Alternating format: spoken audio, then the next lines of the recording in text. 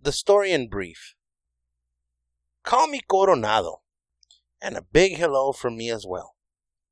This thing started when I decided maybe I could have a nice life in a nice place if I put something together to tell the school kids and everybody else that comes to the Grand Canyon about the first guy to tell the rest of the world about it. Coronado. A Hispanic guy, like me. Back in Kansas, all we ever got in school and in the movies was about the English pilgrims heading west, looking for gold in California and all the rest of it. But one day, I happened to stop at a little museum a ways out from Wichita.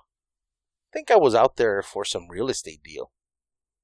And I stopped by this little museum, find out about Coronado, who came over on a boat from Spain, and eventually went all the way up from Mexico City and on into Kansas, on a horse no less, 100 years before the so-called pioneers started heading to California. And it turns out, on the way, some of the scouts with him stumbled onto the Grand Canyon. So I decided to see it for myself, like everybody does sometime, because they're curious, have nothing better to do, I don't know.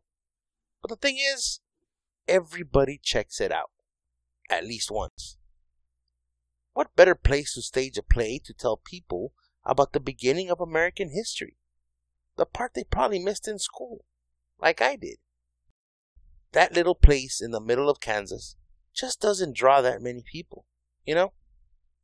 What better place to tell the world about Coronado and our history than some place everybody goes to at least once? The Grand Canyon. So, I thought I'd have some fun doing it and take a boat ride down the Colorado, like plenty of other tourists do. And we dock at this funky old place that's about in the middle of it, down in the bottom by the river. Phantom Ranch is what they call it. It was summer, and it was hot in the late afternoon, and my boatmates and me, we were wiped out. They went into the lodge to rest and clean up for dinner. Me? I just crashed on the beach and didn't even notice this lady making a painting until this Chinaman starts talking to her. Then he comes back with a pitcher, and we start shooting the breeze. It turns out he's a rock hound, from China no less. And we kind of hit it off, and before it's all over, I've got the guy looking for some place we can do a totally different story, and the other one, the space cadet artist, that's pissed about a change in the light or something. Oh, no. You're supposed to be just telling about what this is about, not being opinionated. Hey, I kept quiet while you were doing your, wow, you're here a bit, huh? Space cadet. Between the two of them, they just weirded me out, and now we're doing this in what's supposed to be a flying saucer. How strange can things get? One thing I like about it... Oh, that's Cine, the rock hound. Rock hound!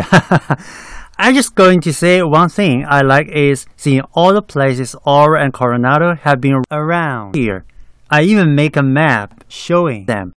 And when Coronado tells about where Coronado explored, I added the path he followed. The old Indian paths the Indians told Coronado about. Sure, of course. So I start telling him about Coronado, and before you know it, we're off on smog, dams, the nature of man, space travel, the nature of nature, you name it. Anyways, I'm done. Aura never finished her painting. Cine never started working at Tesla like he meant to. Everything got all switched around. And here we are, right smack in the middle of all the places we talked about that night a couple years ago. And I'm loving it. You can see the places list right here if you want. I'm not going to recite them since you can see them easy enough on the map Cine made. But for now, just go ahead and click on the operator's manual Cine put together to see how to get the most out of this thing.